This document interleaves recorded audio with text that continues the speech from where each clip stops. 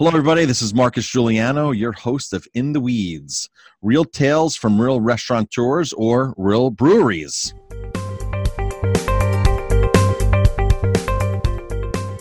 Who's joining me today? Gary Fish with Deschutes Brewery. Awesome, Gary. So, Gary, where is the brewery and how long have you guys been around? We're in Bend, Oregon, which Oregon is that state that bends in the middle.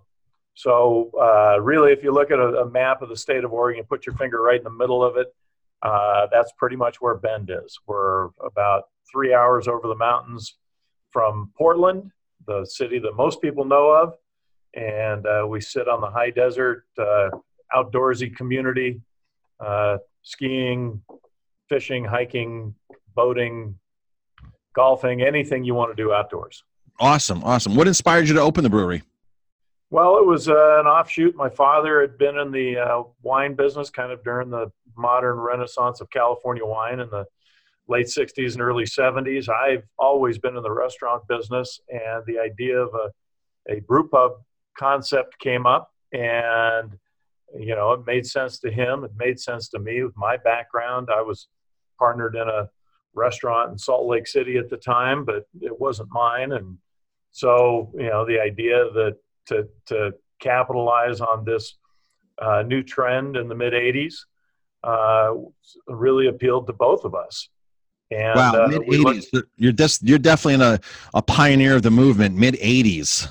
Yeah, we actually opened in 1988. So I began work on it, a year and a half before that. I had a friend of mine that was opening a brew pub in Sacramento. He didn't know any more about the restaurant business than he did the beer business. And so I offered to help him open his restaurant or his brew pub for free, just to kind of see what mistakes he made. Okay.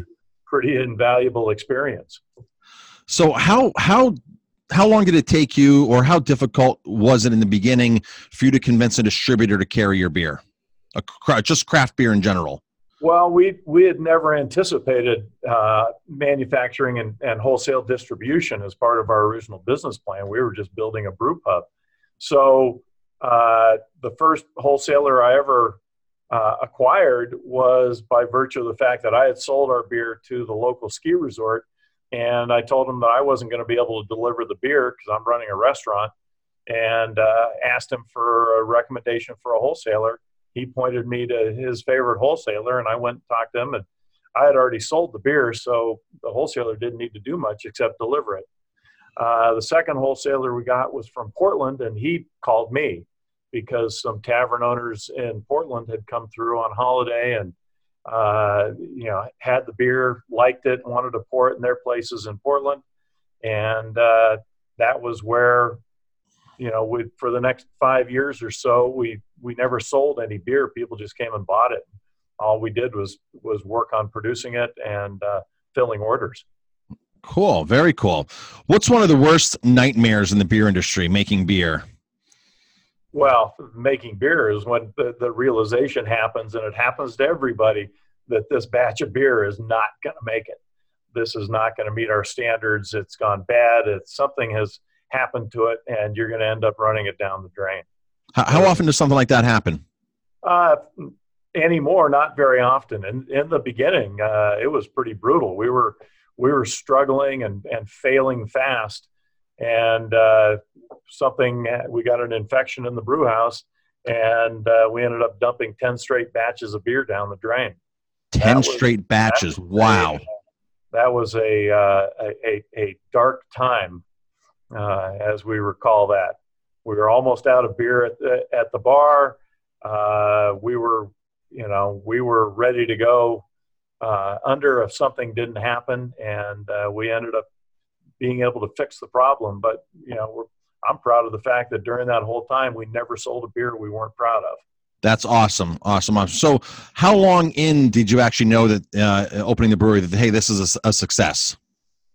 Oh, it was a few years, probably 1991, 92, when we had really, we had grown out the back of our brew pub. We had rented a building behind us, running a forklift on it between the two buildings. We were loading semi trucks in the middle of the street. I was getting letters from the city about running an industrial operation in the downtown commercial business district, and apparently I couldn't do that.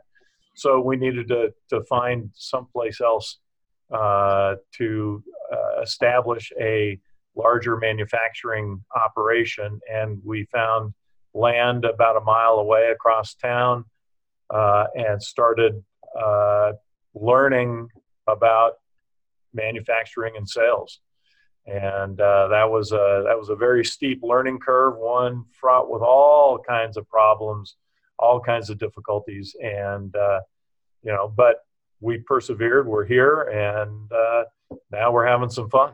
Awesome. So now you also run a restaurant with the brewery, correct? It's a brew pub. We have a brew pub in our original location, downtown Bend, about a mile from where I sit right now. We have a brew pub in Portland that we opened in 2008. And we have a couple of tasting rooms, one here at our manufacturing facility and one in Roanoke, Virginia. Oh, Roanoke, Virginia. Okay. Yeah. You're on the East Coast? We had bought some property there, thinking that one day we'd like to build a brewery there when, sales trends were heading north at a good clip. And then the industry has softened. Our sales have softened. So we're content to let that property sit there for a while. We've got a great crew in the tasting room there. And, we'll wait to see what the market tells us to do. Cool. How many states are you currently distributed in? I think we're in 31 total. Excellent. Mostly on the West. The East Coast, we get to, Washington, D.C., Philadelphia, New Jersey, North Carolina, Virginia. But I think is there a state out there or a region that's a bigger challenge for you? Oh, there's a lot of challenges out there. I mean, really, our number one market is in Oregon, and Oregon, the city of Portland, I think, has 200 breweries in it. Wow. Bend is a city of 100,000 people, and we have 25 breweries. Those are challenges. We have to continue to remain relevant, continue to compete, continue to make great beer, great brands, and really, I mean, we have 500 families we're responsible for now. So how do you balance a great product and marketing? Well, the product comes first. I mean, that always has. I've never claimed to be the smartest guy in any room, but if the beer's not good, nothing else is going to matter. Now, with that being said, we've also learned in the last several years the value of marketing and how you communicate with your customers, with your consumers. And in this incredibly crowded and incredibly noisy market, being able to establish and maintain that communication is fundamental. Exactly. Yeah. Marketing for us is huge. Great products. You have to have balance of both, unless you have an exorbitant amount of money to convince people that your product is better than it really is. And us independents just don't have a McDonald's advertising budget. Well, it's interesting, the restaurant business, everybody calls it the service industry, which I think is nonsense. There's no price on the menu for service. There's an implied tip, I guess, but there's no, the only prices on the menu are for food and beverages. Right. The idea that, and we all know restaurants that we will go to because the food is awesome, but the service is horrible. You'll never do the opposite. You'll never go to a restaurant because the service is awesome, but the food is horrible. There's always right. There's one way. It starts with the product, and it's not that service isn't important. It certainly is. And it's not that marketing isn't important. It certainly is. But the product that people are paying for is what's in the package. So what are some of the things that is there any significant marketing that you do that say, hey, this really works for marketing, whether it's for getting people in the door at the brew pub locally, or is there some kind of national thing that, hey, say this works really great for marketing, this is a home run for us? Well, I think we're in the or is there a certain platform you like to focus on? Is it Facebook? Is it Instagram? Where do you like to focus on? Well, we live in the era of social media, and right now, I think our number one. We just reviewed this yesterday. In fact, our number one consumer connection is through Instagram, and we listed there was 6 or 7 different things, including Facebook and LinkedIn and those other things. LinkedIn has become an increasingly important way to communicate with consumers out there, interestingly enough, being kind of a business to business platform. Right. But, we want to be present in all of those. We want to be there and be part of the conversation as a way of hopefully engaging consumers to pull us off a store shelf or ask for us at their local bar. Have you ever told anybody that your beer is just not for them? No, I believe we have a beer for everyone. A beer for everyone. And we built our reputation on a dark beer, on Black Butte Porter. It's still the largest selling porter in the country. And we built that beer by basically not taking no for an answer.